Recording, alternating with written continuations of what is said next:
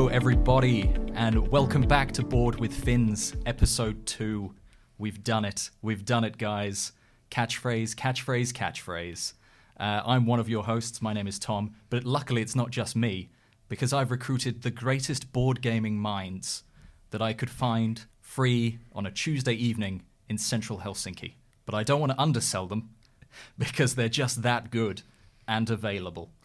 I'm joined by Simon and Ita. Hi guys, how are you doing? Hello, I'm doing good. Hi there, yes. I am indeed Simon and free on a Tuesday evening. And that is why I'm here. I feel like selling me as my availability being one of my better qualities seems a bit It's been that kind of year. Yes. I mean, if it's availability for sword fighting, then absolutely. This is bad. If you turn up to anything, 9 out of 10 person, I would say. In my book, it's like, congratulations, you've made it. You're up there. Yeah. The upper echelons of friendship. You've left your house. This is entirely fair, especially in Finland. I mean... It's, well, yes. And now I will rant. Well, no, I won't, because I'm finished. I will just... Or am I? All right. Oh. The mystery continues into episode 2. Mm-hmm. It's not just a meme. So, how are you guys doing? I'm doing okay. I'm having an absolute nightmare week at work, but I'm holding it together through, I assume, purely caffeine. And purely spite. caffeine. Caffeine and spite. And also Christmas cheer. Not to give the game away when we're recording this. I've been listening to non-stop Christmas songs for this week at work, just because I'm just forcing cheer into the lab and into my life while I finish the final things I have to do before Christmas. But they're actually going quite all right. I'm having a pretty good week, all things considering. Good stuff. Well, you're probably wondering what the theme of this week is. And I'll tell you, it's the Spaceline special.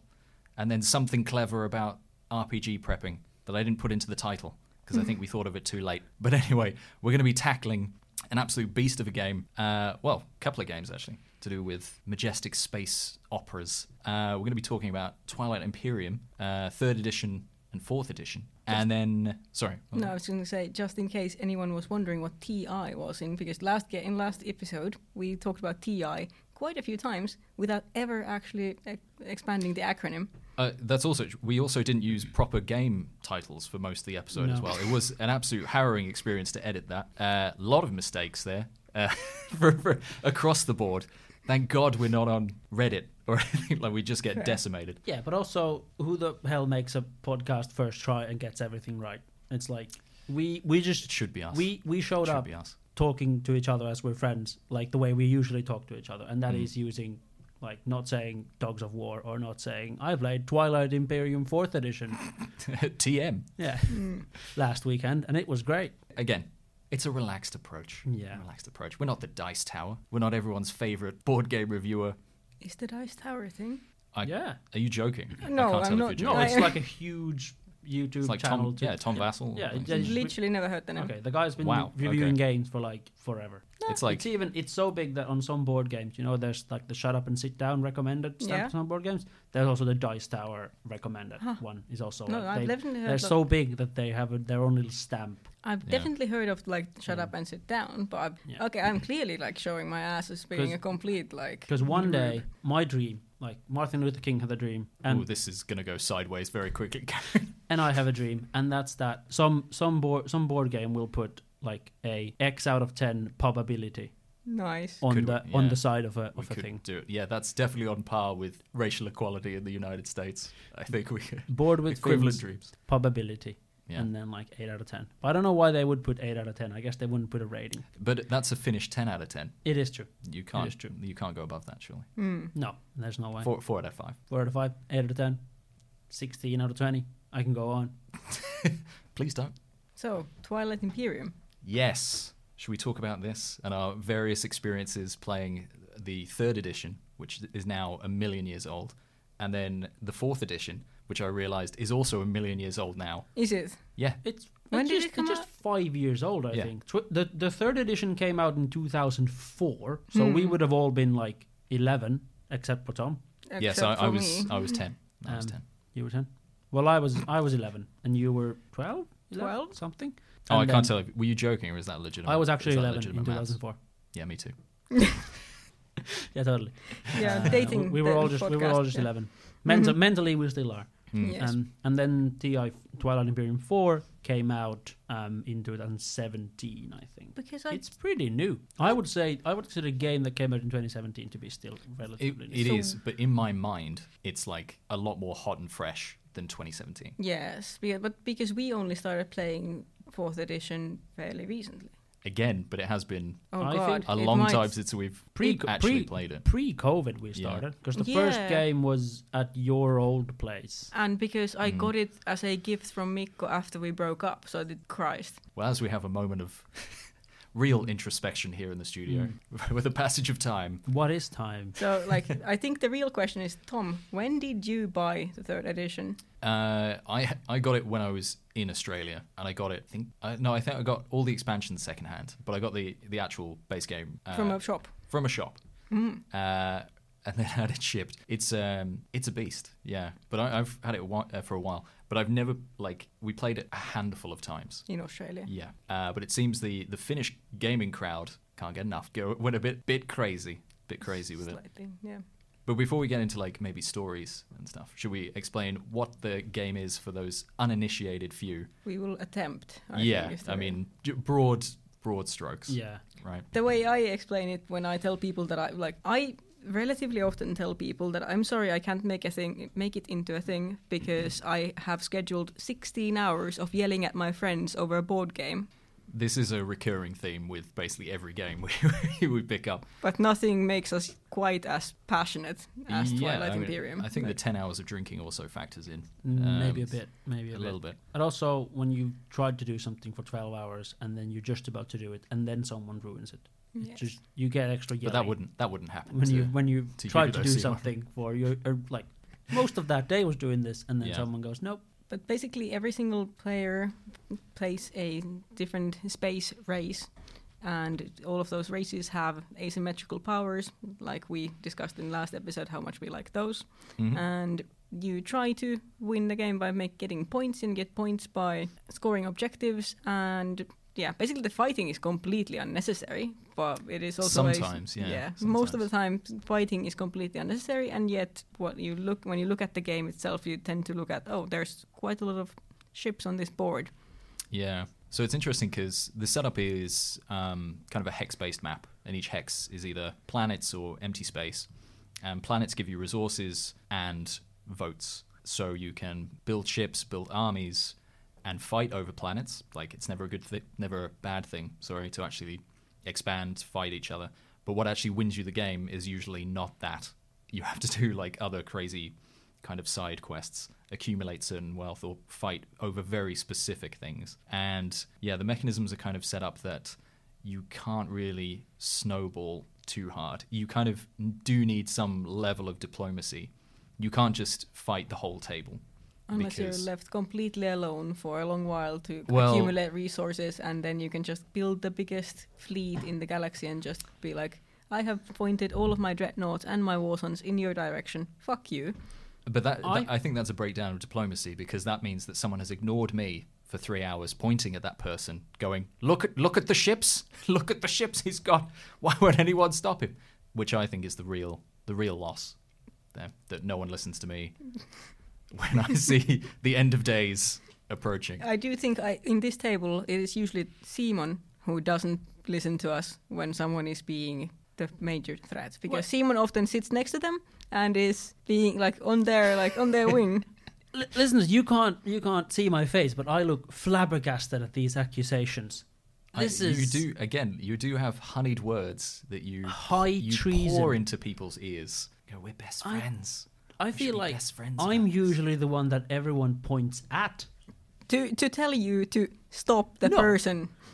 You point and tell me that I'm going to win, stop me, and I have nothing to... I think that you are usually in contention. I get kneecapped in every single game I even try to win. No, you got kneecapped when you went to Mechatl Rex first round. That's just one game. Yes, and that was a long time ago. That has been burnt into your brain. No, that's not what I'm thinking of. I'm thinking of every other time I get to 6 points before anyone else, and everyone goes, well, okay, now no one gives Simon anything anymore, and then... And yet someone will do it. No, there's games where I'm the first to 6 points and I end my game at 6 points because that's all I could get, because then the table turns on me. Now that's happened several times. But anyway, we're getting slightly slightly off topic. We're getting into bitterness. Yeah. Stories of bitterness, which I love. But maybe we could come back to it. Which is the game. But I like TI or Twilight Imperium. You can call it TI. Now we can be all slangy because we've actually explained it. Like TI is not an easily approachable game. God no. By any means, because it has everything and it has the most of most things, and it almost like starts off as one game and then develops into a completely different game, because as you said, it starts off as these hexes. Starting off, you're far away from everyone else, and you can just like, the game is just, I'm going to take some planets, I'm going to build some ships that can carry people, put some people on some planets, get resources, build more ships, build more things, get some tech, and then, it's just a nice little resource gathering, like, almost area of control game, until you sort of realize that, I actually need that specific planet that someone else has. And working out who's actually a threat. Like, because everyone smiles up until the first kind of fight. Yeah.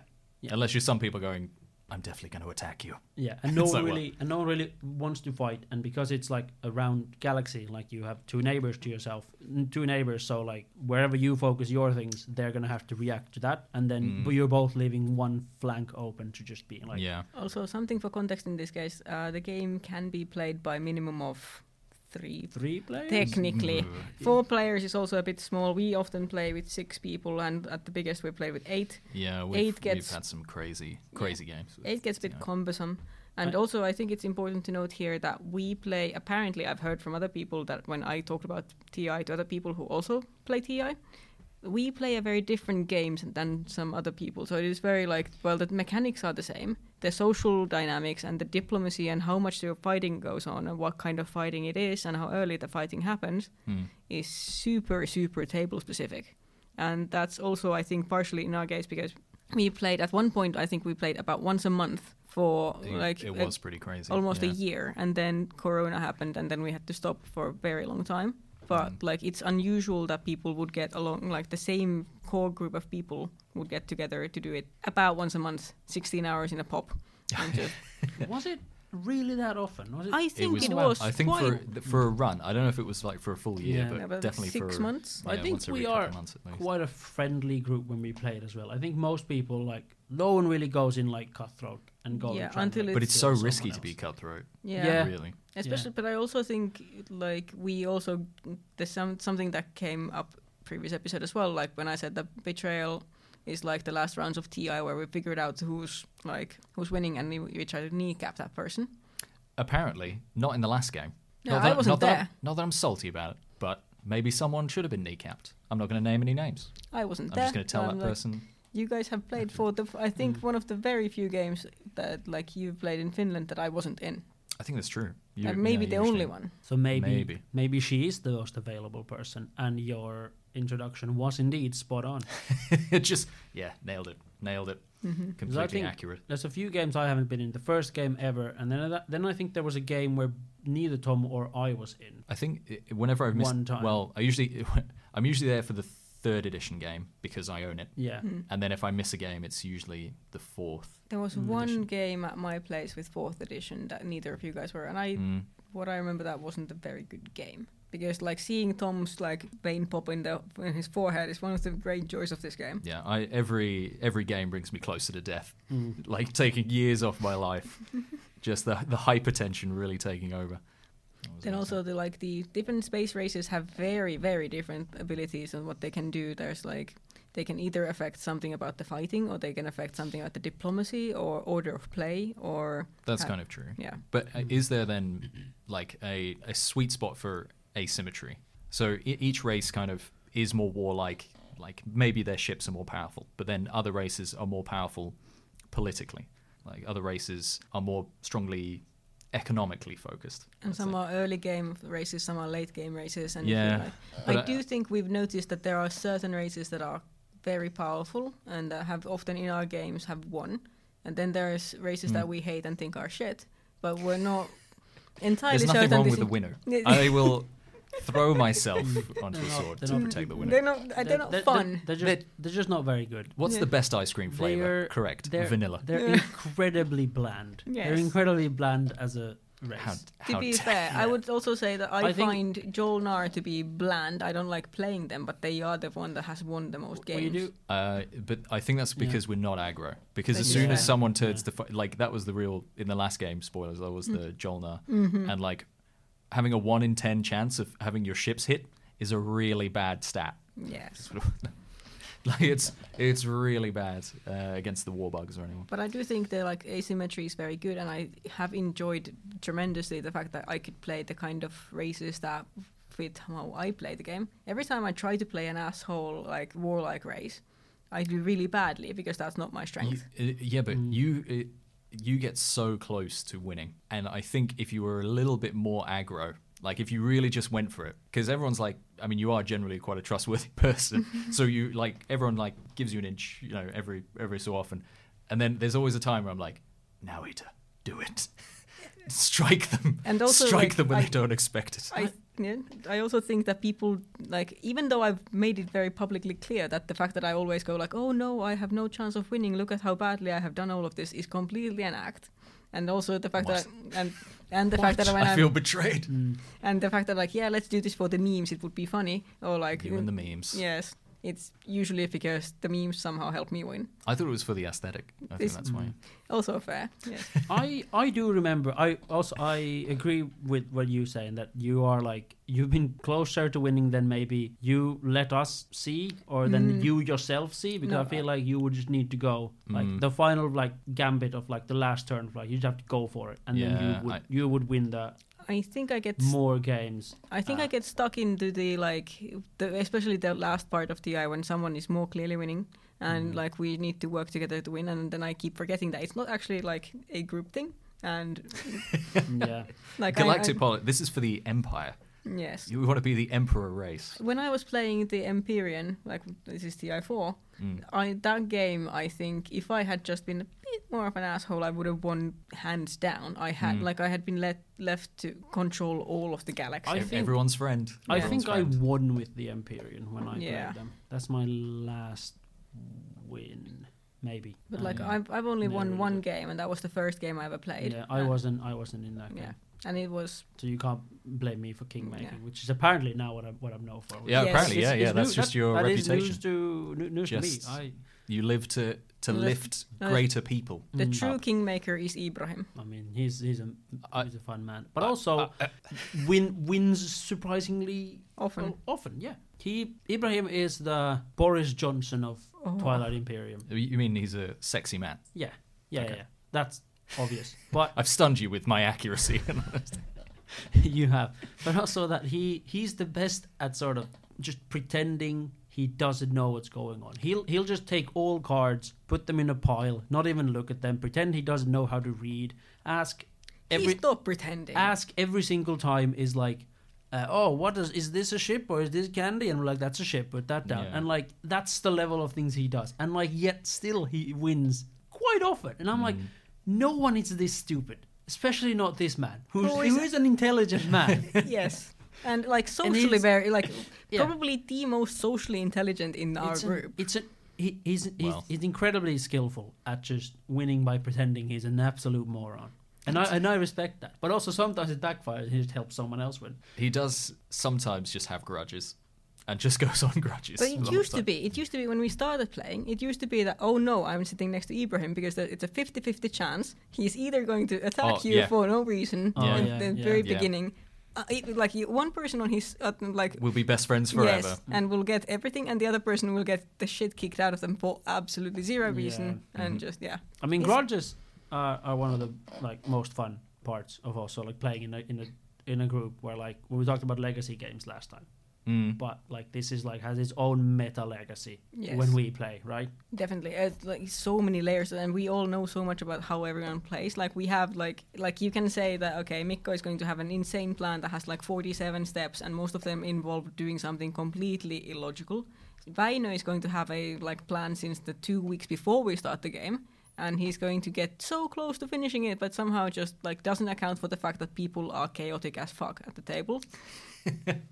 It's a perfect plan, assuming no one does anything. I think you're generous in saying he gets close to succeeding at his plan. He's been very close many times. I think he just like does not account for the fact that people do. I think we drew a win. Yeah, the game before last game. This Hell of a sounds catch up. reasonable. Yeah. They're all molding together. I remember still going back to grudges. I remember having one game where I think pissed at Ibrahim for the last game, and then for this game we ended up being next to each other, and all we did was just attack each other for the whole game. Like he was, I think, one of the new races, and I was the T-Rex new race that just eats someone's ships. Yeah, but and then I just went, okay, cool, because I'll just in a 1v1 fight, I'll just ruin our both. The fucking dinosaur race is my. And then I think in that game, whoever was on my other side won because I had no intention of stopping them. I just wanted to ruin his whole existence. So yeah, we've kind of bounced around then the TI3 and then some games we played of TI4. So TI4 was the updated edition. Apparently the cleaned up, the streamlined, the better game. What do we think of in sort of general terms playing TI3, playing TI4? Is there something that in TI4 really struck you as a huge improvement, or is it just kind of the tech tree? Is it better? I'd actually, now that I say it, no, it probably isn't better. I mean, it's miles better. It's so much better. I don't know. I kind of enjoyed jank. I do enjoy jank tree. Yeah, but you're not wrong. Yeah, it's a lot more streamlined, and also, it's good that you can see what your and text also do. it's just that it's jank. Like jank is, I enjoy jank a lot in any game. Like, but jank that doesn't like do anything for you, just doesn't. I don't know. That level of jank is just unnecessary jank. I think it also comes to the thing we were talking about again. I keep doing throwbacks to the last episode. I will stop about how we don't like games that are about optimizing your engine or like about playing on your sheet instead of like playing the social game. Yeah. And the reason I think Jolnar keeps winning is because the Jolnar player's thing is just to deal with the tech tree. And like the one time Mikko won playing Jolnar, he was literally just behind his iPad with a tech tree in front of him and just optimizing what he was doing with that. And I think that does take away from the social aspect of it, because if I'm focusing onto the diplomacy and the expansion and the social game, I will always take a forever figuring out what the fuck is the tech I'm taking, or I will just pick something. If I'm focusing on the tech tree, I am focusing on my sheet and on my game, and I'm not looking at what other people are doing. So is your argument then you want something so obtuse that you can't work it out? No, I'm just now saying that I think it's better, like, even though I love the jank of the tech tree, and I think maybe the perfect option would be something between TI3 and TI4, I do think it makes it a more, it makes the social aspect of the game better just by not being something you need to go super deep into and think 3 times ahead. I don't maybe completely agree with that. I don't think, like, regardless of what the tech tree looks like, I don't think that I look and focus on it a lot. I'm looking at tech just to get tech. I usually get tech because I need, like, you need a ship to move more, you need this ship to have ground troops on it or something like that. That's more of a reason to get tech than, or just for points you need several different colors of tech. You just get any tech in that way. What I like about the best thing about the upgrade is that you can get to see unit upgrades, which makes it a hell of a lot easier for everyone to know what their ships hit on, especially after 12 hours. Fair. Which is just great. The unit upgrades are a separate thing. You put them on your table, on your board, and you're like, oh, these are now better, and these look cool. And then the other techs are just cleaner as to why they lead to each other. Well, that is just an absolute jungle in TI3, and it doesn't improve the game. It makes it worse in every way. Okay, here's my counterpoint to that sort of cleanliness and more restricted tech tree. Then, are you worried that in TI4, when you are a certain race, then there are preset techs that you should go for? Like, your game isn't then choosing from this delicious tree of jank, which sometimes may be applicable and sometimes not, but there is a right tech to buy at every stage of the game, and if you don't, then you're just kind of hurting yourself. That's an interesting, maybe a little bit. I guess the biggest change is also that the prerequisite system in 4 is just that, like, they've 4 different colors of text and they're all just prerequisites to each other's. Whilst in 3, there's just like a yellow and a green can be a prerequisite for a red or something like that. Like, That is true. Yeah, but that is true in almost. TI4 for the unit upgrades as well. Yeah, but you need mixed text. but I true, do that's think true. that I do think that So doing the prerequisites being from different trees makes it more interesting. So I'm now waffling between the two options because I think also in TI3 there are certain like factions that would like certain texts are just good that everyone will get, and certain factions want Need to to have upgrade that, yeah. certain things. I think that's true for 3 and 4. I think it's a little bit more obvious in 4. I think the meta in the world, everyone, you can, like, when you Google a race, they go like, oh, do you go red skip Sardak Nor and then green whatever something else. I think there's more like the sort of classification of how you're supposed to play it. But you don't have to do it like that, I don't think, and I feel like you rarely end up doing it anyway. especially in our games, I think this is again something that is very particular about our games, in that I think people are more likely to play their characters. Like, everyone is playing to win, obviously, but at the same time we're also playing very janky things, and we're doing things that are like, and because everyone is playing suboptimally, because everyone is drunk from at least the 4th hour, like Just turn 1. Go on then. because we start playing at noon, and then we're like, maybe first space here we're like sober, and then we start drinking. Noon. Yeah, I think that's that's air quote noon. Yeah, we aim for Air, noon. air code noon means 3 p.m. Yeah. Yes, maybe, because yeah. like at noon we start setting up the game, and then at 1 p.m. the last people rock up, and then we need to build the galaxy, and then we need to, if we're doing like race drafting, because sometimes we pick races the day off and then it's a mess, or sometimes we pick them even a week ahead so people can plan. But yeah. Last time we played, Tom set up the galaxy beforehand, and I'm very, very much in favor of doing that We in should the just future, do because that. I don't really care about building a galaxy. takes I an- can't. Yeah, it takes a long time, and I can't. And give people it are salty the- about it. I and can't yeah. give 2 shits about where I put planets, but I don't even know where anyone's going to be. It's such But then- thinking about. I will say, whatever. every time we've played TI3, it's been very homebrewy. Like, because there's 2 full expansions, we use some expansion things, some not. So I've never ever played the base game of TI3. Even when that's the only one I owned, I changed the strategy cards. The strategy cards are just a way of getting a particular action that you can do on your turn that no one else can. And I swapped those out for an expansion one. Like, I printed them off and taped them on. Okay. Just because the original ones were, mixed response. One card that you can pick up just gives you 2 victory points. Shit. And the game is to 10. And then there's a card that automatically means that next space year, next round, you get to pick the strategy card.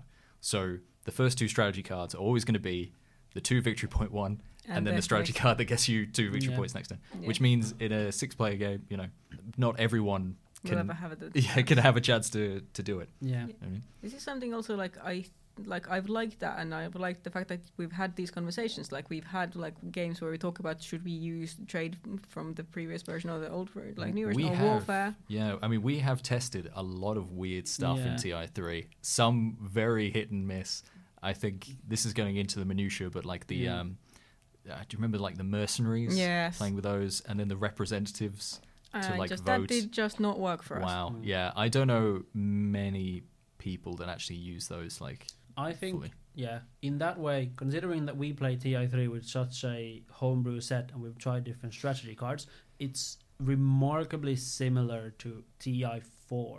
I think I've tried Of the to strategy keep it, cards we yeah. have is like we're Yeah, doing remarkably similar to one we ended up choosing is the one that are also in TI4 Which that would they're be- doing. That is true. Which I think is a endorsement of how TI4 was. Like, it was clearly made by people who actually have played the game a lot or played in a similar way I to mean, us. yeah. I mean, play testing. But then they added some very weird things. Like, how do you guys feel about the exploration mechanic? Well, this is Yeah, interesting. 'Cause This okay. goes into like TI4 expansion things. Yeah. Oh, right, because so it's an I was- expansion. Yeah. That's an expansion thing. So I think Yeah, so the expansions we've played with, I guess, more picked and chosen expansion elements in TI3. And the issue people had was, well, what's the best way to use these? Like, which ones should we use? Because when you release an expansion, sometimes people just want more stuff. You just shuffle in, and then everything integrates. And then all the expansions pretty much for TI3, you can pick and choose. And there's a lot we don't put in, because my God, the bookkeeping that it would take Yes. to do everything. Like if we had space mines and shock troops and leaders and political representatives and like it's like you couldn't It's move. already so much Yes. and bringing we've brought new people into the game as well, which is always like you give them the 30 minute TI3 in 30 minutes or TI4 in 30 minutes. Who's is that? Yeah. Which channels is that? RTFM or Yeah. RFTM? RTFM, read the fucking manual. That's what it's. Is that it? Yeah, Okay. Yeah, RTFM is like 30 minutes, like TI in 30 Yeah. minutes, which is an excellent thing to brief people on. It means that it only takes us an hour and a half to get them up to speed afterwards. Yeah, it's one of those games where there's so many moving parts, but everything Makes sense. it makes sense. Like the rules for each thing are quite simple. There's just a lot of things. Yes. Is kind of the And the interactions main are thing. fairly there aren't that many interactions. There's it's janky, but things don't really interact that much. You can just they all are very separate systems in many ways. Except in TI4 and the exploration mechanic does tie into a lot of things. Yeah, and I guess this is then the crux, right? So we've played base TI4, which did have a lot of elements of TI3 with the expansions already in the base box. So it had all the races, like flagships and things like that's already in mechs. there. Not in base TI4. That was Prophecy of Kings as well. Is Mechs Prophecy of Kings? We mostly Really? we mostly played Prophecy of Kings. I would I think we I only- would have sworn. So all that's your, from your TI. agents, your hero, Yeah. all that mech, that's all. Oh yeah, That's yeah. all yeah. that- all the Agents and exploration Heroes, stuff. I remember. Yeah. Maybe we should play base TI4 again. It's you brought this up I in the brought chat. this up in the chat, but But- also you have isn't the I have a base TI4 because completely because untouched. the one we put Ibrahim bought the expansion and then Yeah. did he also buy TI4 or did someone else because we shuffled the expansion into someone else's TI4? It's Mikko's TI4. Yeah, and and then- Ibrahim's expansion. Yes, or the other way around. So you have an unsullied TI4 Yes. where we could play the base game because that's something I've been Yeah. trying to get in the chat, people getting on board with that because at least my mind has changed after playing TI4 with the expansion so many times.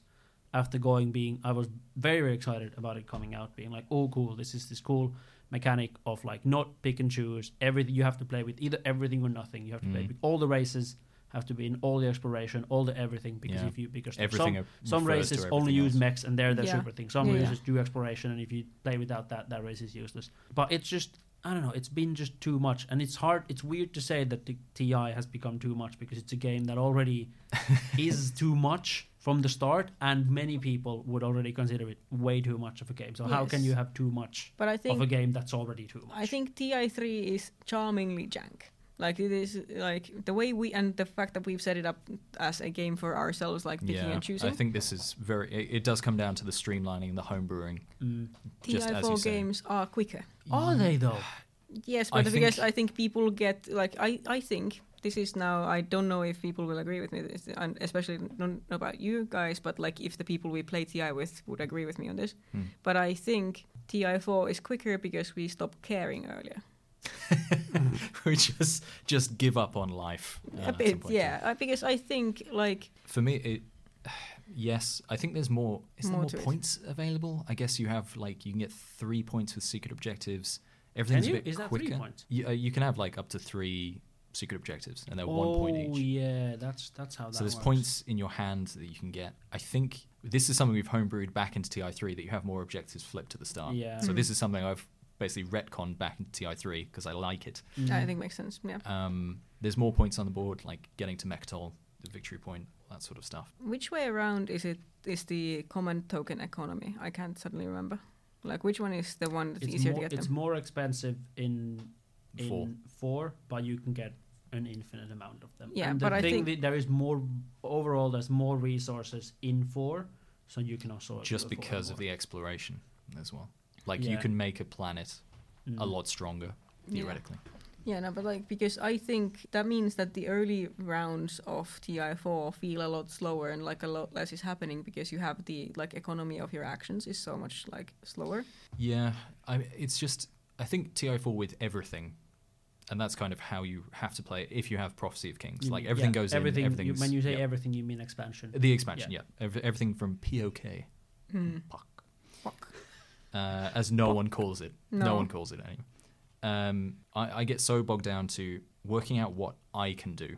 And that burns my brain to a crisp to do it. I'm sure if you played it super regularly and like knew everyone's agent, everyone's commander, everyone's hero, everyone's mech, the things that you're buying commanders for, the asymmetry they've really like dialed up to quite a high level. It becomes to me almost unmanageable. I think the more we talk about this, the more I realize I just don't like the agents and the heroes. The thing is, right, I like the idea of them, but in then actually reality, having them, I'm like, wait, what can you do? What nuclear power have you unlocked? Yeah. And then if you're allied with someone, you can use my commander. Could you read that out for me? Also secretly, so no one knows that I'm trying to use your commander.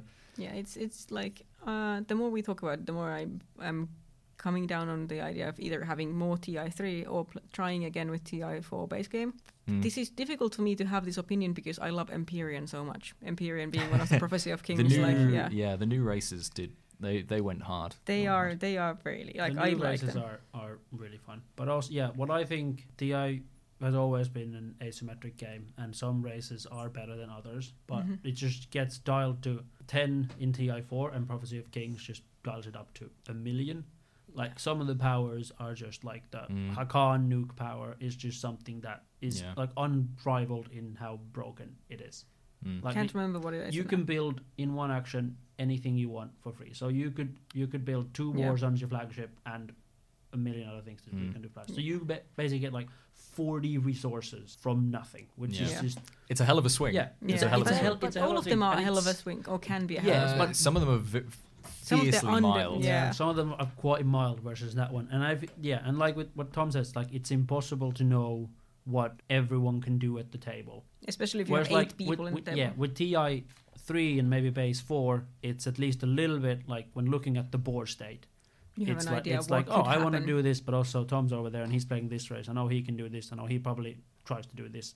And he has maybe these techs. But when there's just too much going on, I look at the board state and be like, all right, I'm going to try to do this, but there's no point in me planning it because someone's just going to do something weird that I didn't anticipate anyway. And it's like, oh, you've just teleported everything you have halfway across the map because you can. Cool. Or you have just switched two tiles around on the table. Oh, you've landed on my planet. Well, this means that it's also a PDS, and now it's a flagship, and it's a mech. And And also I I've have nuked this action everything. card. Yeah, it's like, oh my god. Yeah, it becomes...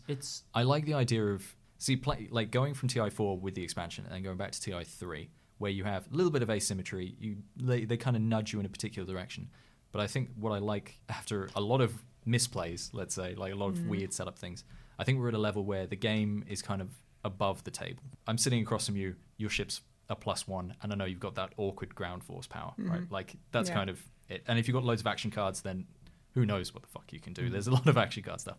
But generally, like, no one's there going, hang on, wait. So this piece interacts with this piece. This has an ability that interacts with this. You can do more kind of open diplomacy rather than hoping that people forget what their powers are. Yeah. Is pretty much how you win in TI4. It's This like, is true. you've completely forgotten that you can spawn a flagship there. That is actually the literal thing, like, because with TI3 it has just enough jank and things are just weird enough and just like asymmetric enough that you can play your race, but you can play it because with TI3 we also played our races more as like the same way we played our houses in King's Dilemma, in that you're kind of... You gotta go for it. You gotta go for it, but with TI4 there's your race has so many things, everyone else's race has so many things, and things that you have to remember what your nuke power is. You have to remember what, like, how to set up for it, because otherwise you'll have this whole thing that could swing the whole game, but because of the fact that you've misplayed it, it will not do anything. It doesn't do anything. But I want to be clear when we say like in TI4, we mean TI4 with POC. Yes. Yeah. As some because as I think some we people played call it. like... Because base TI4 I think is not that different from TI3. No. I think it's like it's streamlined a bit. Mostly the big difference is tech tree is different, the strategy cards do different things, but not to a crazy degree. It's pretty much the same game. It's missing some of the charming jank, but mostly it is the same game. I have a few bugbears with TI4. All right, then I'll give you my things of what they actually improved and why I think TI4 base TI4 is better than TI3. You played base TI4. We played like 2 games ever. Still, but he did pretty well, so that's why. I did. Still, I think you've got completely. I would play TI4 again, and I think we should try the base game again without the expansion. But I still think it's better. I've already been sold on this, but I still want to hear Tom's bugbears. Okay, the whole like trade good commodity thing, I still don't understand that. I'm a beautiful idiot. Fair. If I want to bribe someone, I want to bribe them. I don't want to I don't want to have my things that then they can turn into their things, and then I also need a ship next to them, and I can only do that once. On our turn, it's like, wow, you're making bribery really, really difficult. You're making any negotiation or diplomacy a real headache to do. And it's like, so out of turn order, I can't convince you to do anything. Yeah, with trade goods. That's something I don't like. Also, the whole refresh commodities into trade good things. It's such a pain. Whatever switches you need in your brain to understand that. And I know, like, on paper, it makes sense. You make things, you can't do it. But then I'm like, so I'll just flip these? I'm having this. I feel like I'm doing first tier tech support every time we have to refresh commodities. Yeah, it's just not that complicated. It I really don't know is why. for It just isn't. It just isn't. It's tiny like, brain. It's like you've got some bananas. You can't buy things with bananas, but if you give me bananas, I can give you money for your bananas, and that's it. Yeah. But if you have money, you can still just give me money, but then you still have your bananas as bananas and not money. So why not just have money? Why have a 2-tier economy? What advantage does that give into the game? Because space realism. Because for me, then I hate, like, one of my favorite things that they changed for TI4 for TI3 is the trade, because I hate trade in TI3. It is cumbersome, and it at most gives you one trade good every 3 turns. I was happily trading with the Hakan. I was doing gangbusters. It is practically useless for anyone except for Hakan, which is like it's just because no one wants to trade with you. Yeah, you're just a war race, so no one trades with you. I would expect this to be Tom's opinion about trade, because Tom gets the shit end of the stick on this. I will hold my hands up. If I'm playing like a warlike race, I will put my trade contracts away, because they're never going to... No one will, in their right mind, do it. So I'm like, well, trade is now dead to me. That's it. Yeah, I'll just put exactly. It away. Like the whole thing of like, oh, I'll do a contract with you and blah blah blah, instead of being just like, oh, we can just trade some like commodities with whoever you're near. I think that's a much better way of looking at trade. Yeah, but then you have to trade. Okay, so what about if you're sitting next to 2 people that are like, we're going to exterminate you? What's the advantage of you can't then? You can't. Yeah, but how would the other trade thing work? Because you can trade without being next to each other. Yeah, you can trade whenever you want. Yeah, okay. When is that going to happen? I don't know. If you need someone to do something for you. Most of the time you want to make trade contracts with people who are on the opposite side of galaxy from you, because there's like, Tom is on the other end of the entire goddamn galaxy. We're probably not going to be fighting. I know, but it's just... And then you give a 1-for-1, but you lose one anyway just because of trade. So I've just traded, but I get nothing anyway. And it's just... You can tech up so that doesn't happen. You can take a non-warlike race and have a better, like... It's He'll never do it. He'll never do it. Last game I played as the goblins, the peacefulest race. No. By no means. How many action cards did you steal by the end of that game? I got that tech very late. The goblins are the tribes of Israel, for the record. Oh, yes. Yes. The goblins. The spies, the scumbags. I vehemently disagree with you on this, and I think trade in TI4 is better than it was in TI3. I've always not liked TI3 trade. I think it makes sense. sense. The trade contracts are shit. They give you nothing. It's complicated, and I don't like it. I think TI4 trade makes sense on the face of it. But the fact is that it's not just Tom that doesn't get it. Like I said, every time, every single Normal time, people don't understand it like as we already, when we're playing TI, I find myself often being the fucking kindergarten teacher, being like, "Hello, it is now time for the status phase. I will now go through the steps on the thing that is actually also in front of you." And even then, I'm like, "Okay, now refresh planets, then return your action cards, blah blah blah." No action cards, like strategy cards. Now, like refresh planets, and then. Even then, someone will inevitably. 3 minutes, like 3 minutes into our starting the next action phase, someone will go, "Oh, you didn't tell me to refresh my planets." I'm like, this is usually after just having a sip of beer. Just one, yeah, just the one. But like the same thing being like, whenever trading is happening, I am just gonna be standing there being like, "Yes, you have your bananas. The other person has your carrots," and like. Being first tier, are you neighbors? Yeah. Exactly. Is it on one of your turns? This is true in TI4. But you don't need to. You also don't need to like you can't trade carrots with anyone in the universe. But you like money, you can just send out, right? No. Yeah, you can. No. You have to be neighbors unless you're Hakan. Yeah. But didn't we also house rule that in the last game and say that money can change hands and you could basically do this bribery thing? Because Well, Because- I would always vote for that because I find that more... Because I agree that that's dumb, because you can then bribe people in the voting phase, which just happens in the end of the thing, because that you can bribe there everyone. Yes. But I think that last at least one or two against we changed it. Because So it was that so money dumb. can change hands all the time, but commodities can't, because you have but to like be I next just to it, think because that's the trade part. But like I think this is actually the thing. I think TI4 has more of the things that have require me to be the like first tier support. Just to read through it. I do. I do think Okay. like the exploration mechanic is one thing where you have to like someone needs to be dealing with those extra cards and like have you done it? Do you have things that require you to like do different things? Mechs also or something like it is just something that makes it more difficult to play, and especially for new people, and it's even for people who have played it a lot. If you're drunk, it gets to a place where someone is the nanny. I agree, but both of those are expansion stuff and This not is base game TI4, which I think is better. The trade is than still that. one of those things, but yeah. Yeah, trade is Well, one of the things that's I'll different. agree to disagree. But on the I trade. don't hate the trade as much as Tom hates the trade. I just Right. like a simple kind of. I think it's simple. Like, oh, here's a card. Do I get money? Yes or no? Now I have money, and I can spend this money with anyone whenever I want.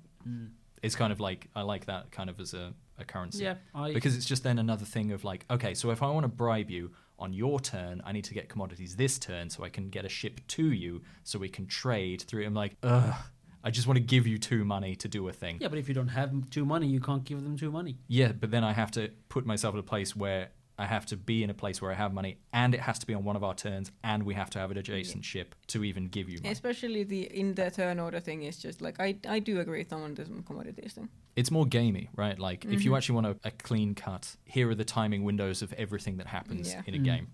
I But get it. That's not how we play TI. Well, no, we play a very messy game, I would say. But yeah, it's just one of those. I don't know. It just strikes me as something that I need to like. Oh god. So I need to divert whatever I'm looking at or doing to work out. Oh, okay, so I've got this money and I've got to get it to you somehow. I don't know. It's just. It's weird because I've never had this like. It's never taken me out of the game to think about the commodities and doing stuff. I'm like, I'm surprised to hear this because it's never been even like a second thought for me to I know to people do that. like it. Like everyone's like, oh, this is such an improvement. I'm like, I don't. Well, I don't see it. I don't see it. Not for me. It's just agree something to else to think disagree on this one. Yes. Okay, Like, other points that you think that Yeah, made this worse. was the first bugbear. Yeah, This was the so first. I've got another hot take. I don't like politics or how it's done in TI4. So in base game, the politics strategy card triggers agenda votes. So you vote on things, and it's in the space year. So you vote with the planets that you have left at that time. In TI4, you only do votes at the end of the space year when everyone has all their planets.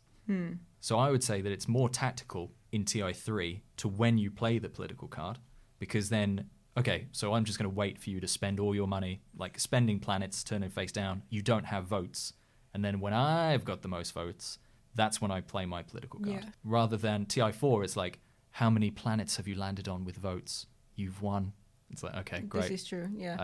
I find that less interesting. Like, so the whole strategy is have planets near you with votes. Yeah. There is no strategy. Whereas with That's it.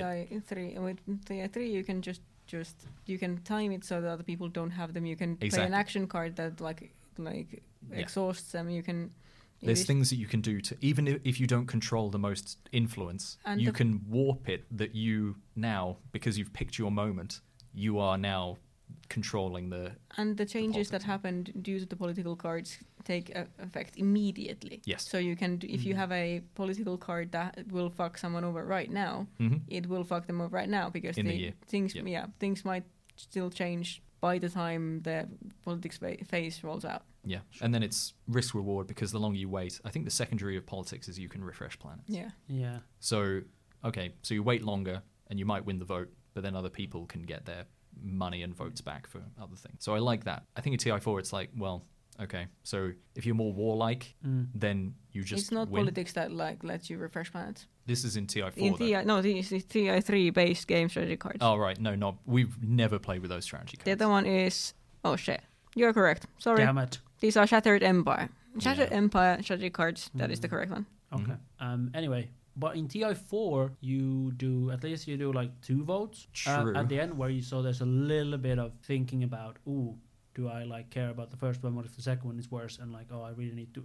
And I think TI4 also there's points in voting. We vote. There's like 2 votes. So there's the first thing and then the second thing that you vote on, like 2 agendas in a row. So you might want to save your votes because the second one might be more important or something. It doesn't mitigate it completely, but also I think there's some cards that give you points. There are these rider cards, and I think even some like secret agendas that have to do with voting. Yeah, like one of them is one of them is really bad. You have to be the one that everyone votes for. Like they're agendas where it's like, oh, so some we vote for who loses a point, who gains a point, and you have to be the one they vote. I've had that agenda and it's impossible. I have an opinion about the like having 2 like political cards to vote on as well.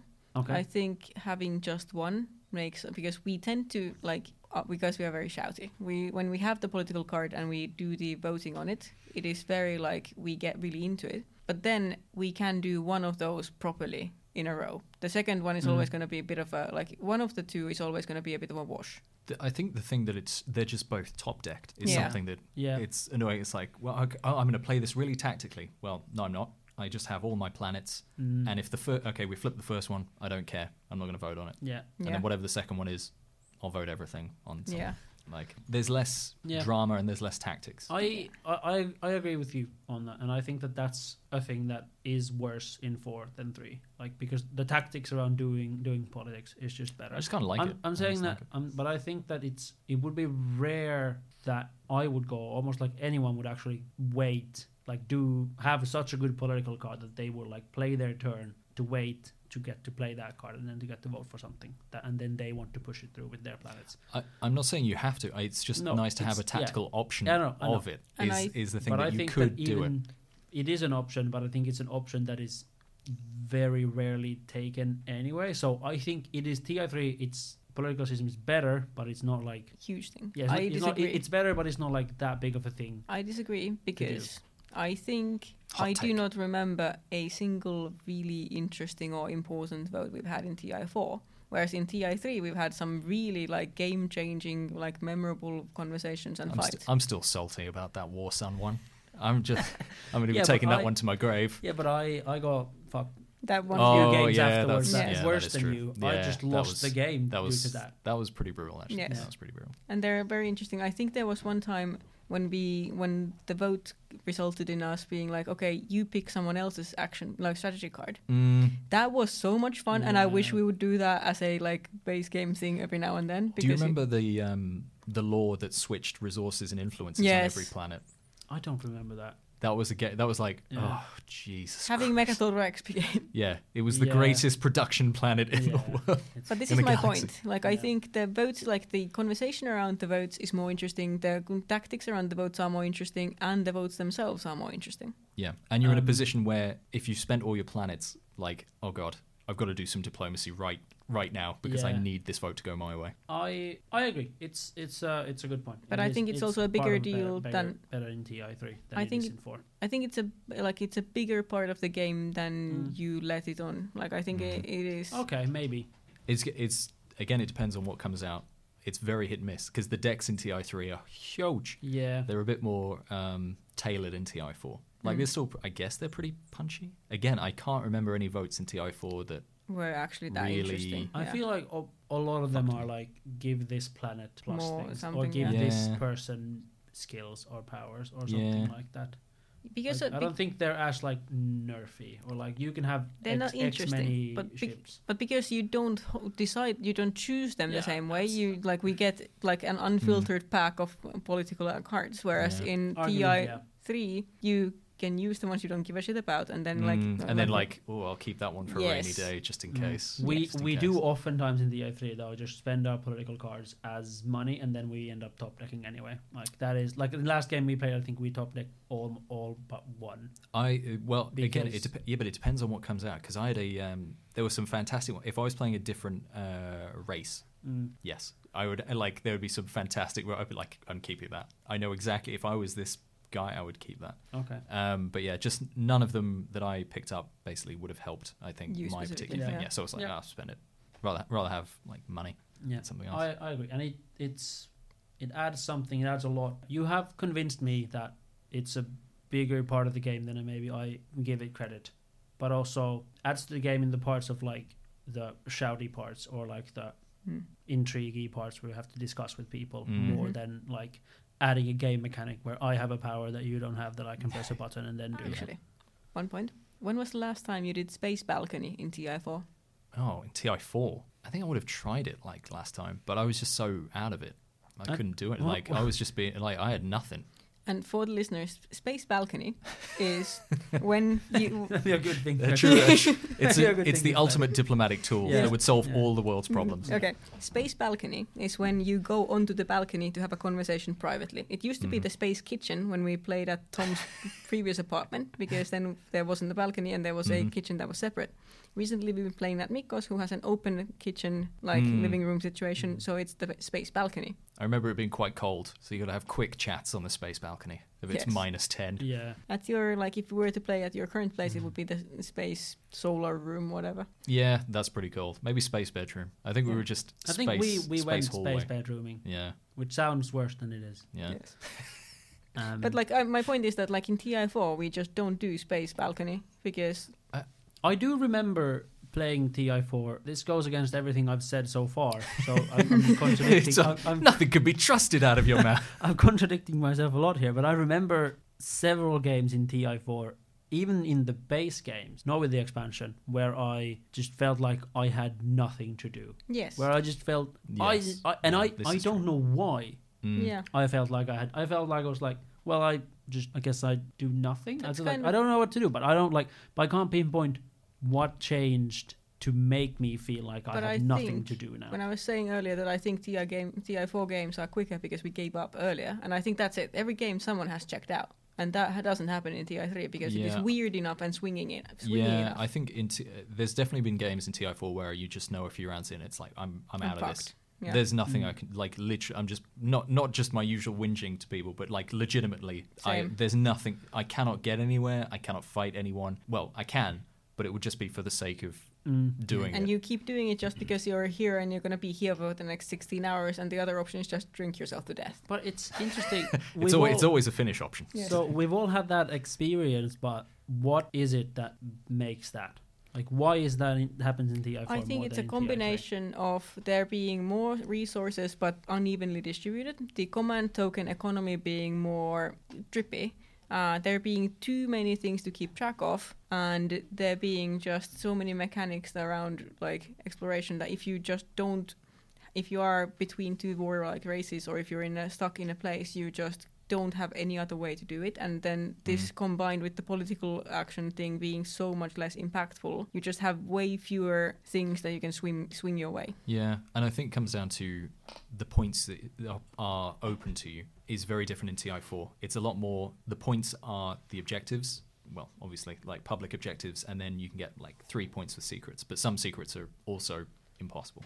Whereas I think the way we set up TI3, like we play with artifacts, the secret objectives are chunky. You could always go for a real Hail Mary with a secret objective. Like your chances of getting it are maybe slim, but at least it gives you something. It's like, well, I'll just get a mega army and point it at someone else's home system, I guess. And then if we play with like preliminary objectives, so there's points on the board, there's public objectives, there's chunky secret objectives, there's preliminary objectives. So there's a lot of points that technically you could get without having to read this one card and do this one thing for 2 points. It's like, well, I can't do that. I think that's a good point, and something I wanted to bring up is that I think whoever wins TI4, the one who wins it is basically who can find that like 1 or 2 points that no one else can do. Yeah. That no one, like the points that I can get that you can't get, like getting Megatol or getting first when you get a point in TI4, or getting the one time I got the action card of the law or the something where I could draw an extra secret agenda, secret objective, which meant that I could get a point that none of you could get. And I think in TI4 that's how you win, because everyone's going to do their secrets are easier, everyone's going to do them. The other ones come out like slowly, and then you're going to be able to do them, and everyone can do them. So you need something that no one else can do, and usually the person who does that just wins. That's true. But there's definitely points where objectives come out. I'm like, I can't can do that. Yeah. It's like that's it. That's a possibility. Except for Hakan, because the late games are always they either have a bunch of tech, have a million planets, or spend A fuck ton of money. like 20 resources, which and Or like, be an and excellent one pro. of those three is something Hakan can always do. Yeah, but like I think that this is true. Like in TI, like in TI4, it's either like everyone can do them or no one can do them, and then there. But yeah, we have a more interesting game because there are the artifacts. There are things that you can just. I just kind of I like having more points than you need.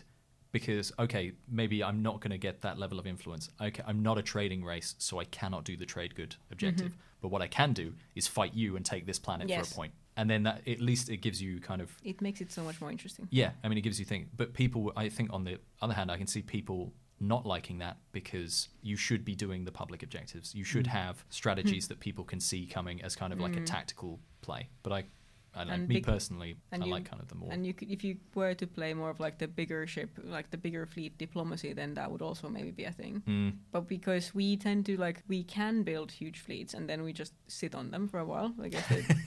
Well, yeah. Until something happens. But then I don't think that... It depends. Yeah, it depends. But, and then sometimes you just don't have a big fleet because you do it otherwise. But I do think that as well, like, I think TI4 more requires you to build a big fleet. Yes and no. I guess it depends. I think speed in TI4 is more. And to be like when I was playing important. Empyrean, like just having, I think I just had like the small ships everywhere. Yeah. But even then, I could have just pulled them all to someone. But yeah, it's I just generally think TI4 is more streamlined to a fault, where it is like, because it is streamlined. There are correct ways to do things, and there are correct ways to play things, and there are fewer ways to win by doing weird shit. It's more gamey because I agree with that. The difference in TI4 is not that I don't agree that you always have to have a bigger or the bigger fleet thing. I think everyone gets bigger fleets because there's more resources, but I think speed is really, really key, and it like to win or to do well you have to score points every round, and ideally do like, if not the secret in the first round, then doing like a secret every round after that and a public to be like up with it. I don't think that's ever happened to me. Like, I think I always have the best laid plans, but I'm like, no, my precious ships. Yeah, because you need to do like, you need to keep up and just keep scoring every round, because otherwise you just end up TI4 is the better game. TI3 is the better experience. It is like TI4 is a game that we play together and with shouting. TI3 is us shouting over the game. Yeah, and it also has like a 20-page FAQ. There's a lot of jank in it, but I think it flies because we've molded it into something that's perfect for us, that's over the table, that is thinky, but generally speaking, you have enough idea of what's going on, what people can do. You can play it after drinking for 10 hours. Yeah, pretty much. Yes. And you don't have to play it perfectly. It's not like, oh, I should have got that green skip technology so 3 rounds ago. Yes. Yeah, I don't know. It's like, what tech did I buy? Oh, did I need Sarween tools? Probably not. Yeah, probably not at this point. But yeah, I think the end result of this is that I think I missed TI3. I'm kind of sad I missed the game that you guys played. At the same time, I do think we should give base game TI4 a try again. I mean, I wouldn't be opposed to it. I'm very up for that. Yeah. It's unfortunate. Because I think I'm out of us three seeming like the most positive about TI4, just base game still. I feel like we're all against Prophecy of Kings, or not against it, but feeling like it adds things to the game that we don't see as valuable, and we don't value. Because, I mean, other people who love parts of that, like absolutely love Prophecy of Kings, because it adds things they like about the game. They add even more special powers, even more things to do, and even more plot, which is like, that's what they want, they love it, and that's fantastic. If you like it, excellent. Buy it, play it as much as you want. But I don't think, for me, it doesn't add what I want. I thought it did, but it didn't. And then I think it's the same for you guys. We were super hyped about the new we races. Were and so the races hyped. waited for Prophecy of Kings so much, and when it came, we were super excited about it. But I love the new races. Like, it's the fact that the new races come with the different, like, new elements that I don't like. New heroes, new something. I know you can't separate them, but if they just released another TI4 expansion, which was just 20 new races. I would just take Empyrean in TI3. Could we homebrew Empyrean in TI3? Oh my god, how the hell I don't know, but it would be. I would like to. You can get custom We stuff can try, printed. but a big part of Empyrean is the like exploration tokens in empty space. Not. I think a lot of your hero stuff is like go into empty space and find stuff. Yeah, but I don't think that was the point. Like, I didn't find, like, for me, that wasn't. That was the excuse I used to stab people. To take over It the is entirety of the empty space.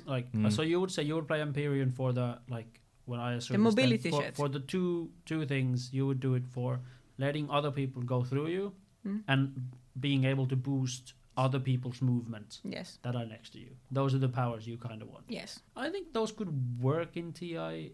There's not as much movement in TI. I think TI4 gets more ships moving quicker.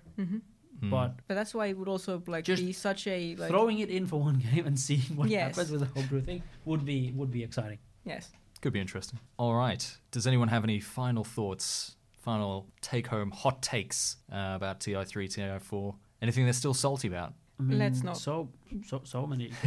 Just started a real therapy session. Yeah. Maybe not.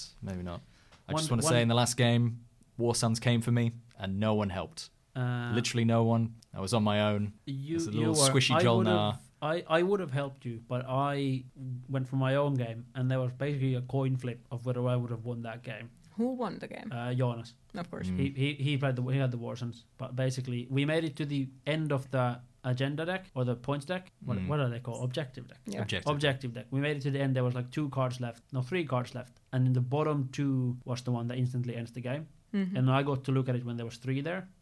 So I got to get the second last and third last, and neither of them was the ends the game. And if he would have been there, then that would have come out, and then I would have won because I had the most points. Yeah. But then I couldn't hold on for one more turn because Jonas had all the extra points for planets. He was holding all the planets. No one was he going was for War Sun race, so he plonked War Suns on points planets, which is well, who's going to take that? Yeah, but then he left him. He left him for 4 hours, and Noah went for him. I was like, please. But also, please, he's coming from my home system. Please, just while he's away, and he was playing take something from him. He was playing for the first time, but he familiarized himself with the game. But he was playing next to 2 people who had also never played the game. Which, if you're doing that, then it's so easy for someone to be left alone because there needs to be these checks and balances. Like you said, every time someone wins because a neighbor didn't really keep them in check that much for whatever reason. They didn't know what to do. They were also going for the win in a different way. They tried to game them. Maybe they thought they would win, but they didn't. Obviously, we love the game. Hopefully that comes across beyond my salt in every story. But I do love it. Again, it's a hell of a day. And it wrecks me for the next week. But I do love it. It's a day every time we book it, I look forward to it a lot. Yeah. And it's just an excellent game. It's an experience. All right. Well, with that, we'll move on. Okay, so now we'll move on to the patented RPG section of the show, which is what everyone tunes into. I don't. I skip it. I skip it every week. I care not for it. No, I'm kidding, obviously. So we're RPG guys. We're RPG players, right? We play, we DM, we prep some games. I've been in some of them. And people want to know, do we have any hot takes, hot tips on what we see as an adequate level of prep? Where do we go? What do our minds think of when we're prepping an adventure? Something kind of struck me last time when we talked about this, because Simon kept asking me about, referring back to, writing a story in your head. Like, the DM writes a story in their head and then runs that game. And for me, at least, that's not at all how I prep games and not at all how I conceptualize games.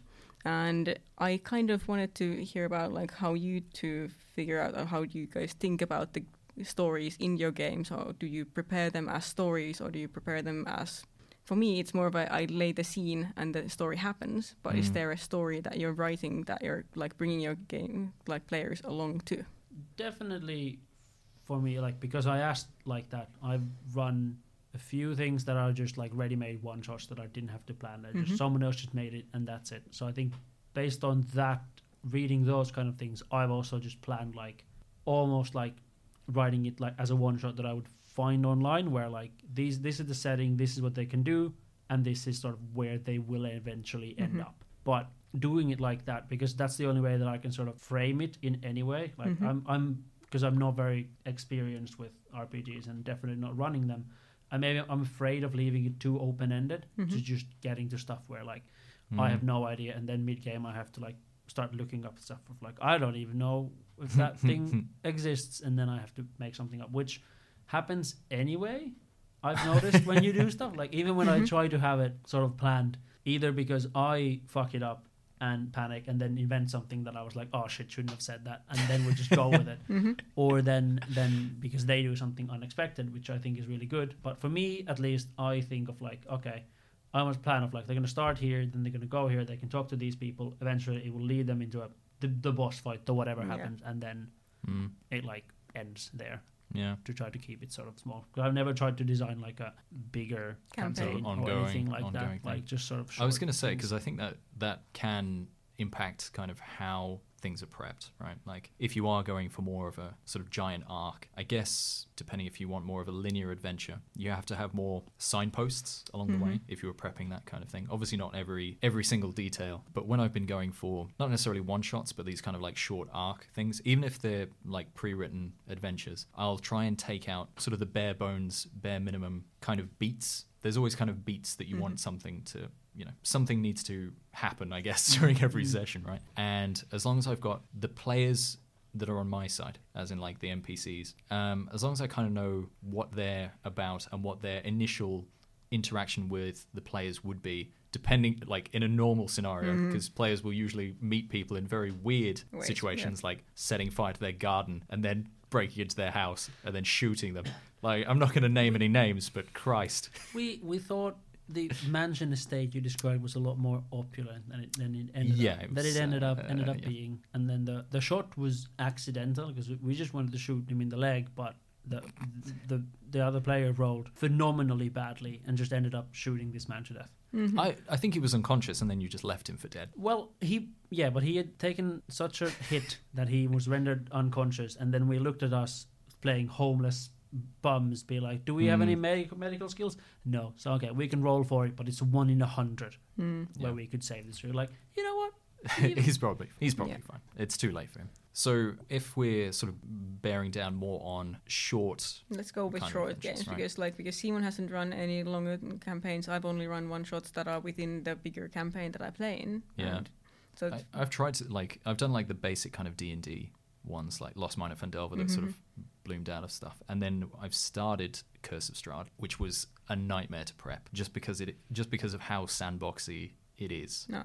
And I wanted to keep it sandboxy. Like, I don't mind linear adventures and that sort of expected trajectory. Like, you could do something strange, but then something else will happen at the end. Yeah. And my approach now for even short little campaigns is kind of my guiding principle is like, what will happen if the heroes do nothing? This is such an interesting, because this is such a like very specific way of like attacking the problem that I never have.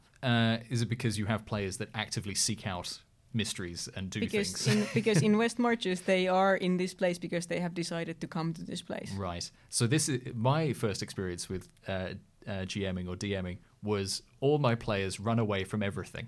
Yes. Right. So I had to very quickly ascertain that having a big bad or having something in a scenario was not enough. Yeah, something that will chase you down or box you in. This is what you had to do. I had to basically backtrack and improvise of like, they don't care about mystery. It's just very... And this is kind of based, I guess, around the setting. So this was my first kind of DMA experience was in Deadlands, which is sort of in the weird West, right? So it's the old West, but there's demons, there's things coming through from the other side. So it's primarily kind of horror, frontier kind of themed. And you were going quite full on the horror. Yeah, pretty much. But it's not, I wouldn't say it's like full Call of Cthulhu, which is something we've done since then. As in, like, the players have powers. You can still pack a punch. Yeah, right? we were quite powerful, and we could have done a lot of things, but I think we had a lot of people who were playing their first RPG and were playing very specific kinds of characters. Yeah, and I was expecting more of, because if you go into D&D, right, like, it's a heroic fantasy, right? You're playing heroes usually. I mean, you can be a dickhead. All right, fair enough. But like the game is kind of set up for your wandering band of adventurers who either do quests or do things generally on the side of good, right? That's kind of set up. And you have eye-watering powers, like incredible powers to do that. So I think that needs to factor into, I guess, the setup of an adventure. You assume that an adventuring party with eye-watering powers that generally side with good will go and help people. Or are like motivated by money or something else. Like have a reason to be there. Yes, yeah. Because in our campaign, it's not, obviously everyone is kind of a good person. and like Well, I mean, I'm not saying like yeah, but goody kind of two-shoes, yeah, but kind of like has a moral character to them. Mm. Yeah, but even then, there is like that is the power for me of West Marches, that you have a reason you have gone to this place, and then also having for the group that we are in, it's also that like okay, someone in this group has a reason to be here, and because it is a tight group, knit group of friends, they have a reason to be there for each other. And that was also something that we didn't have in that game that we were playing. Yeah. It was like we started from meeting at a bar. Yeah. Like meeting at a tavern, which can work, but it just combined with not having nailed down what our characters cared about. Yeah, which makes it, I guess, kind of more difficult for more esoteric kind of games. I guess you need to kind of alter it for that. So that was very tangential, but like just to pop back onto prep. So for those original Deadlands kind of scenarios, I was very focused on, when I was prepping, it was just kind of the setting, the scene, and then usually the big bad. There's a big bad, and that is the problem that needs to be solved. Either you're trapped in a place, or hopefully you help a town with their big bad problem. With more D&D stuff, like the very tropey story that I took you, Simon, and like a few people through, very, very D&D, like starting with a goblin fight, ending with a dragon fight, like just trying to hit every single trope. Yeah. The plan for that was basically just kind of locations and things along the way. My prep notes for that were basically just monster stats. And then wherever you went, I was going to throw monsters or encounters. Because again, it's still heroic. You still want to fight things. Because if you're a 10th level cleric, sooner or later you're going to throw lightning at something. So that was the prep for that. And then since I've been getting into more Call of Cthulhu and I really, really want to try this Delta Green kind of thing. This is where my sort of design comes back to, because they're not heroic fantasy. There is a situation, right? Your characters are coming into a situation, either invited or just through dumb luck. And then it's the way that I'm technically approaching that is like, okay, if they did nothing, what would happen? Yeah. And usually it's bad. Like the cult wins, the sacrifice happens, people die if you don't do something. And that for me is kind of opened a lot more avenues of, okay, so I don't need the players to go here. I don't need them to speak to this one person and get this one piece of advice, because wherever you go, sooner or later you're going to cross paths with what the other guys need to do, right? Like the other side of the equation.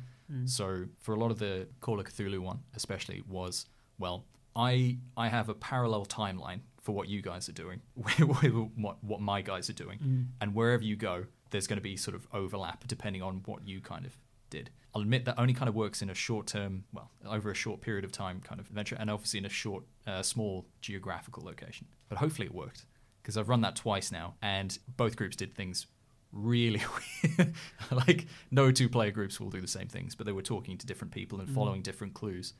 And it didn't feel out of hand, because you knew what was going to get them back on track, or what would like. Yeah, they were always going to find something or someone. Like everyone had a piece of the puzzle, right?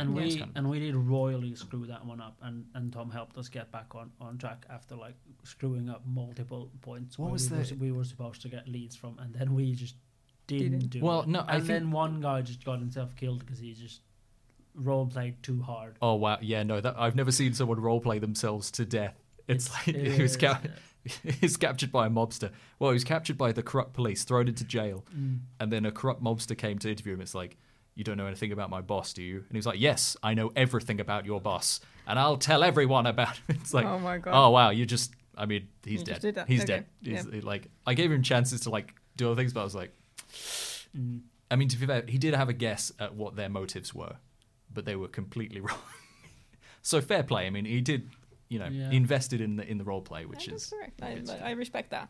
Yeah, me too. I was like, well, I think he was fine with it. I was like, okay, that was a brave choice. He went all in. Right. But I like this idea, or this sort of framing of it, of thinking of stuff's going to happen and like what happens if they do nothing. Because I think that's maybe I've run, well, Cyberpunk was the last thing I ran, and also there you have powers, but like mega powerful.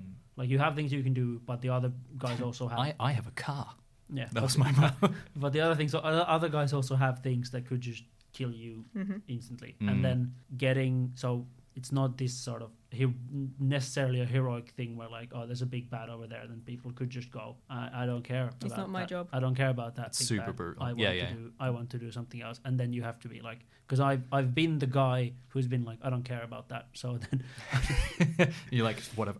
Oh, this is what it feels like. So this is what it feels like, exactly. So then trying to engineer situations where like not eventually like forcing them to do something, but like eventually they will end up there, but through different ways depending on what they sort of did, which was what I was trying to think for the cyberpunk. Because the cyberpunk thing was one that I just almost made up myself. Like there were I'd listened to a YouTube video where they did kind of this, and I stole a lot from there. And then I stole a lot from other places, and then just made my own thing. I'm going to assume we didn't do what those guys did. No. Completely different. But that, again, but also because I screwed up a thing royally, where like things happened, and I didn't expect what that were going to happen, and then I just winged it a little bit from there. And I think that winging it kind of I think at some point, the wrong way, but I don't know. But you always, when you're DMing, at some point you need to wing it. Like a sort of a rule of thumb: prep as much up to the point that you don't mind improvising everything else. Like if you're prepped up to the point where you go, okay, now I can, if they throw something at me, I feel like I could just make stuff up, or I could shift things around. Like as long as you prep up to that point, I think you're fine. I don't think there's any kind of hard and fast rule other than do something. Because this is my point as well, because I don't have this experience of having to color the players, because, well, except I did try to run the like Genesis one shot to you guys, and that kind of like I kept it stayed on track. They just kind of collapsed on itself and never was finished. But it's like that was the only time I've ran it for people who weren't like cooperative in that sense. Whereas with like playing with the Chasers, which is the main campaign I play with, it's like people are there because they want to be there, and people are like generally the social contract of this is how we play this game is a lot stronger. Well, it's because it's been going for years. Yes, and like because the people are specific kinds of people who have been handpicked to play in this campaign or whatever. Yeah. But I just want to say this is D&D. This is the fifth edition, yes. Yeah.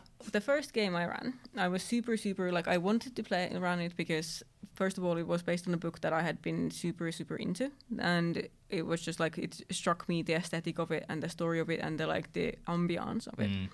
And then I was super deep into the like lore of the one place I wanted to run it in, and I got the notes I made for it, and it's like 6 pages of like me figuring out these like underground cult that I have. I was doing math on would it make sense for how long they've been there. Like I was focusing on the place, like the way I didn't have a real storyline of anything that was happening. I just wanted to know this place I was bringing my players into.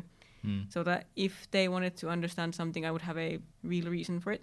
In hindsight, I went super too stupidly deep into this. Like I was just figuring out the logistics of living underground for 300 years and like figuring out which kinds of like vegetables can live under there. So you basically wrote the Silmarillion about this very niche character. Basically and like it had a vivid backstory to everything because I knew that place by like the back of my hand. And yet most of the things I really cared about, the things I worried about the players caring about and worried about not knowing enough about, they did not ask. And yet I somehow forgot to completely like plan, like I brought these people in this town, on this village, and I had an intricate like love triangle between the blacksmith's apprentice and the baker's daughter, and like these like the social dynamics of all of the classic love triangle. All of it, like it's like who is friends with whom, and like the social dynamics of the whole town. Yeah. But I forgot to put in a potion maker, and then like had to. That's fine. This is Phil, the potion maker. Yes, I had to wing it, but I had a list of names that I I think I reskinned the brewer as a potion maker. Yeah. Well, I mean, it was also is a brewer not a potion maker? He ended up being both, and like it ended up working out. And I kind of went too deep in even the mystery of the story and everything, but it did work out. And then like I said, like 6 pages of notes of like the lineage of the like big bad evil guy and Jesus so you Christ. fully like flush out the this is the first one I ran. lore Yes, of a thing. that was the first one I ran. Then I have the notes for the most recent one I ran, which is half a page with 6 names and a picture of a bear. This is more my speed, I think, of prep. But like the things I focused on, the things I really cared about on top of like the lore of the place and the history of the place, and because I want to be able to understand, and this I think again ties to me not having a visual imagination, so I have to understand why things are there. so I can explain to you what they look like. Because for me, it's not. I cannot just make it into my head. It has to be like the reason the walls to this cavern are smooth like this because the people who dug it like this, and the ground is smooth in these places and whatever. Okay. Wow. Yeah. That's pretty in-depth. Yeah, but the things I had the hardest time with and things I got the most help with because I was running my first game, and this is the reason our game has so many DMs, is because we grow them organically in some ways. Because I could then ask okay, this person is a DM that I have played with and who is not going to be playing in this game that I'm running. I went to them and asked hey, I have a problem with these things, and I said I'm good with the improvisation of the story and where people are going, but my problem is that I cannot improvise numbers for damage. I have a hard time, I can improvise something happening, but I am uncertain about being able to say that this is a reasonable amount of damage that this new enemy that I just pulled out of my hat does, or something happening. Okay, and he gave me a list, a growing scale of 2d6 is something I have it still because I refer back to it. Yeah, but it is, I mean, they're always useful, the kind of damage tables of how catastrophic the damage is. Yeah. But I basically look at the back of the book where there's a bunch of examples of different enemies. So I just pick how hard do I think this enemy should be. I take their stats and then I just call it, instead of calling it a security operative. It is now whatever I want, but this I just copy the stats of this thing. Especially for D&D, that works for a lot of but doesn't really work for our system because the people we often start games at level 10 and level 6 and you go to level 10 and the power people are very powerful. We have to really homebrew monsters to be a challenge for this group. Okay, yeah. I mean, obviously in those cases it's different. So how much of when you're doing prep, whether or not this has changed since that first thing then, so how much do you devote to the lore of whatever you're doing? How much do you put into the actual mechanics of the scenario? If it is picking enemies, if it is that. And then how much is kind of prepping the more ambience, more different to the lore, but the setting, the people, the places. I feel for me, 99% of my prep is people or where areas. If they go here, what is here? Yeah. And who is here? Who is here? Yeah. What is their name?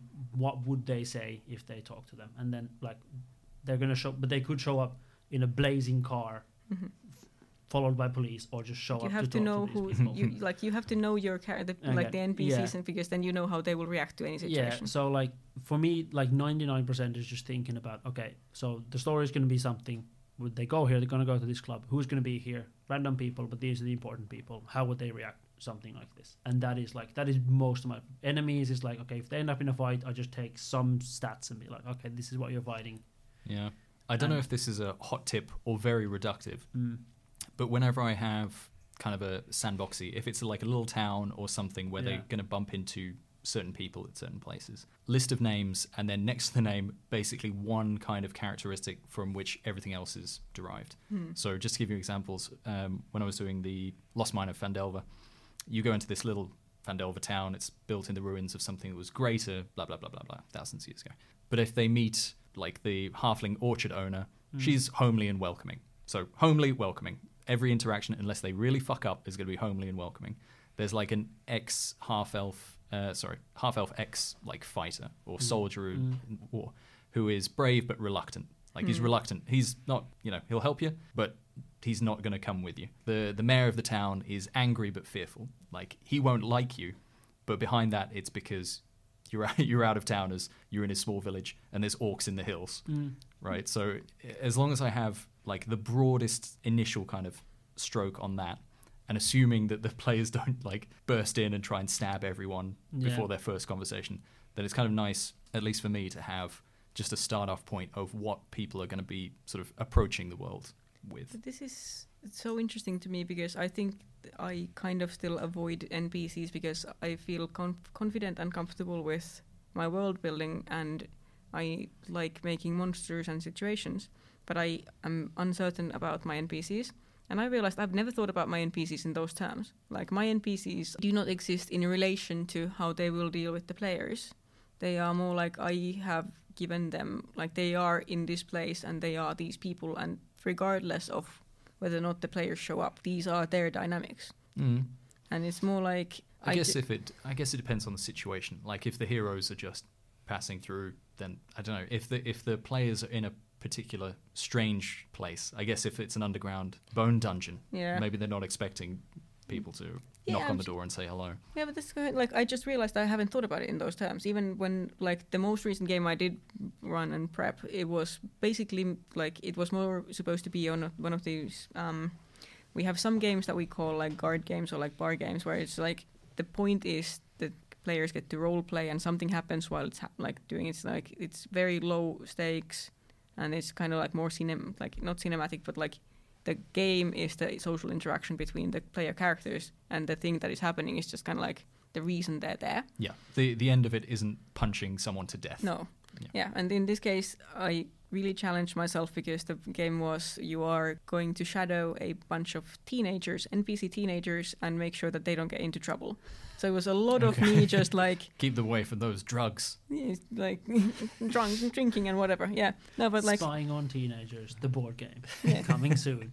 But like, because that meant that I had to have like NPCs that were compelling enough that, because the point of the DM in that game is to, whenever there's a, like when the player characters stop having a conversation, like stop having something to do and interact with each other mostly, you throw something in there. And so I had like a rambunctious teenager named Ransom who ended up getting, like, she was basically a ADHD child that got her head stuck in a fucking like crook of a branch and shit like this. But the players were not involved. They were just like watching this from behind multiple trees. I feel that person is a stand-in character for Ita. I was thinking the same. Yeah. This was called out by the players. Okay, right. It wasn't very well hidden. No. She was ADHD. I was like, oh, it's just you. No, to be fair, it was actually based on one of my friends who also is Sure. Let's who call is that also person just like me. Oh, yes. Feta. Yes. The Anyway. classic my friend.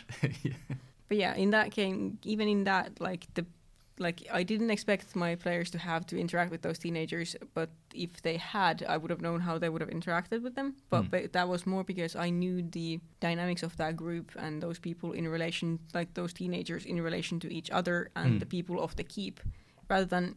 I think it would maybe make it easier for me if I had thought about it in the way you just described it. I think as long as...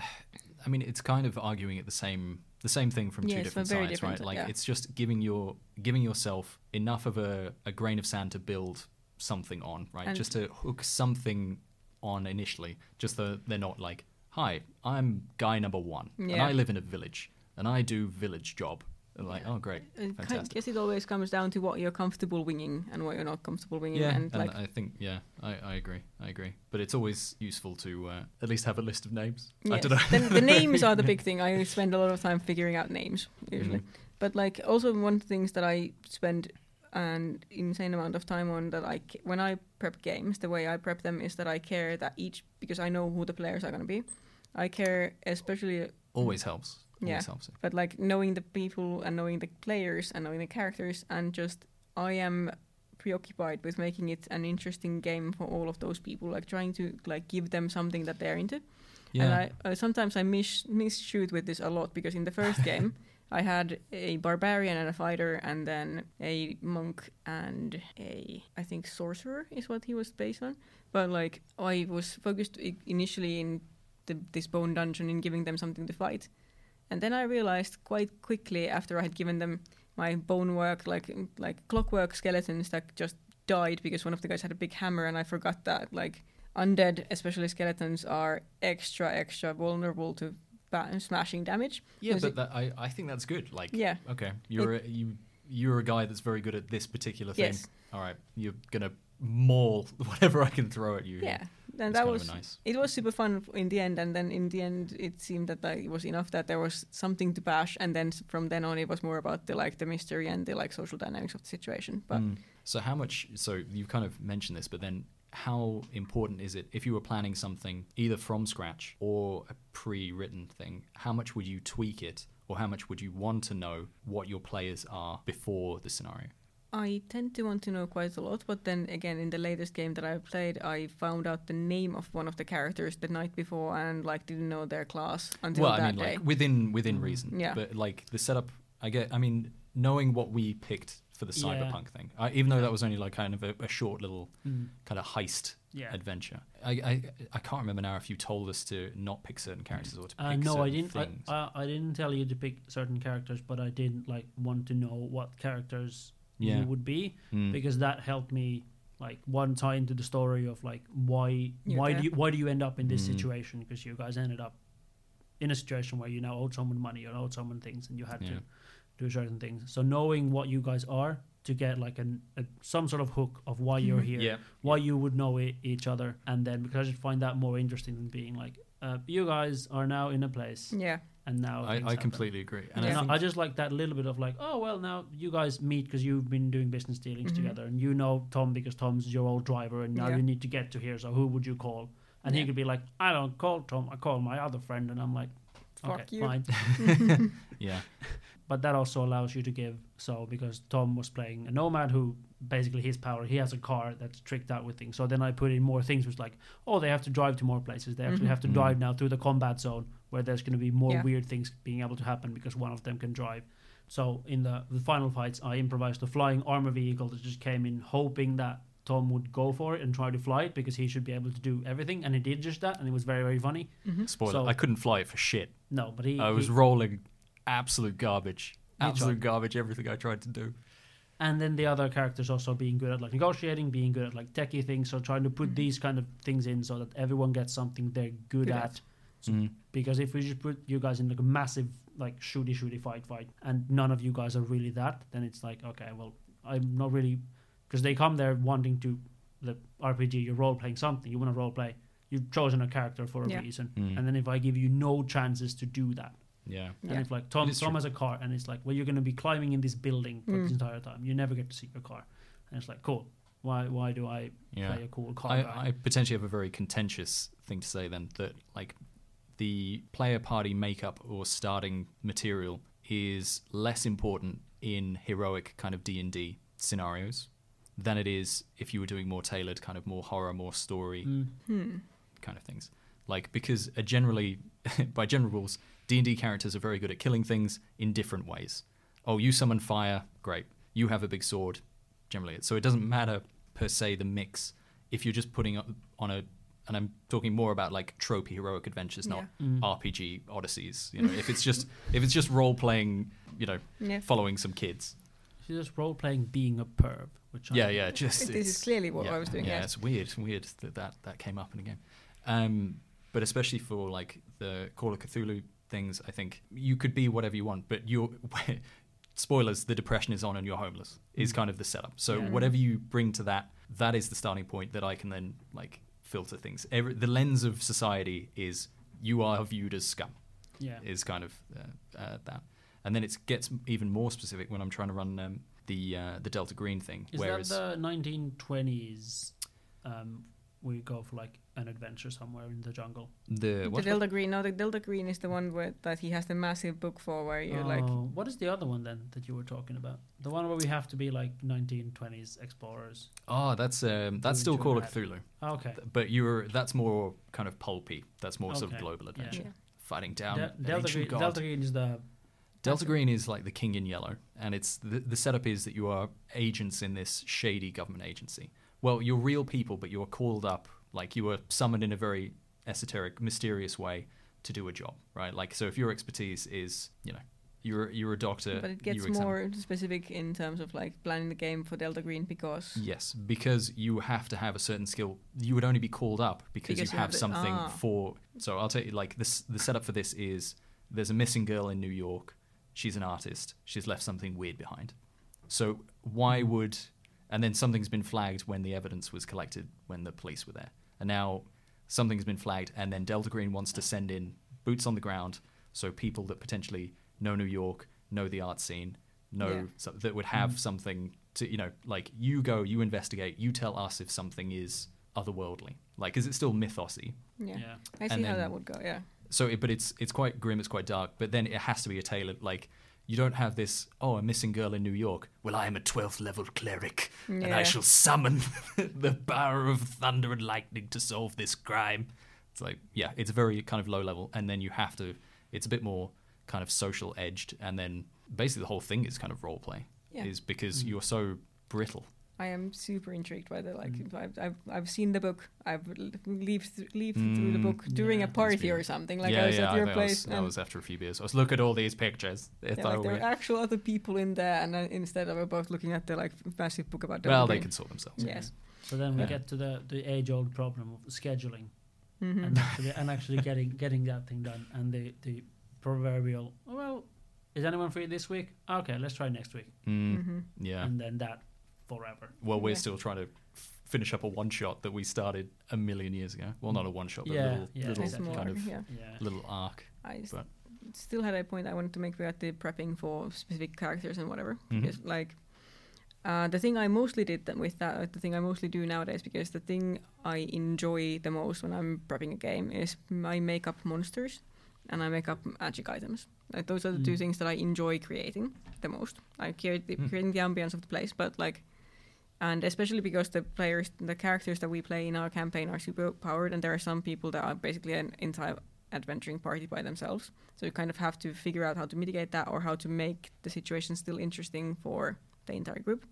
So I plan quite heavily the way these like monsters work and the way that they are still a challenge without being complete gerbstomps. If I still have like if one player ends up not being able to make it due to like scheduling things, like I might prep the game for this one guy who is completely OP, and then he gets corona, and then we are not going to like in this system we're usually not going to cancel the game because one person couldn't make it unless they were pivotal to the story. Yeah.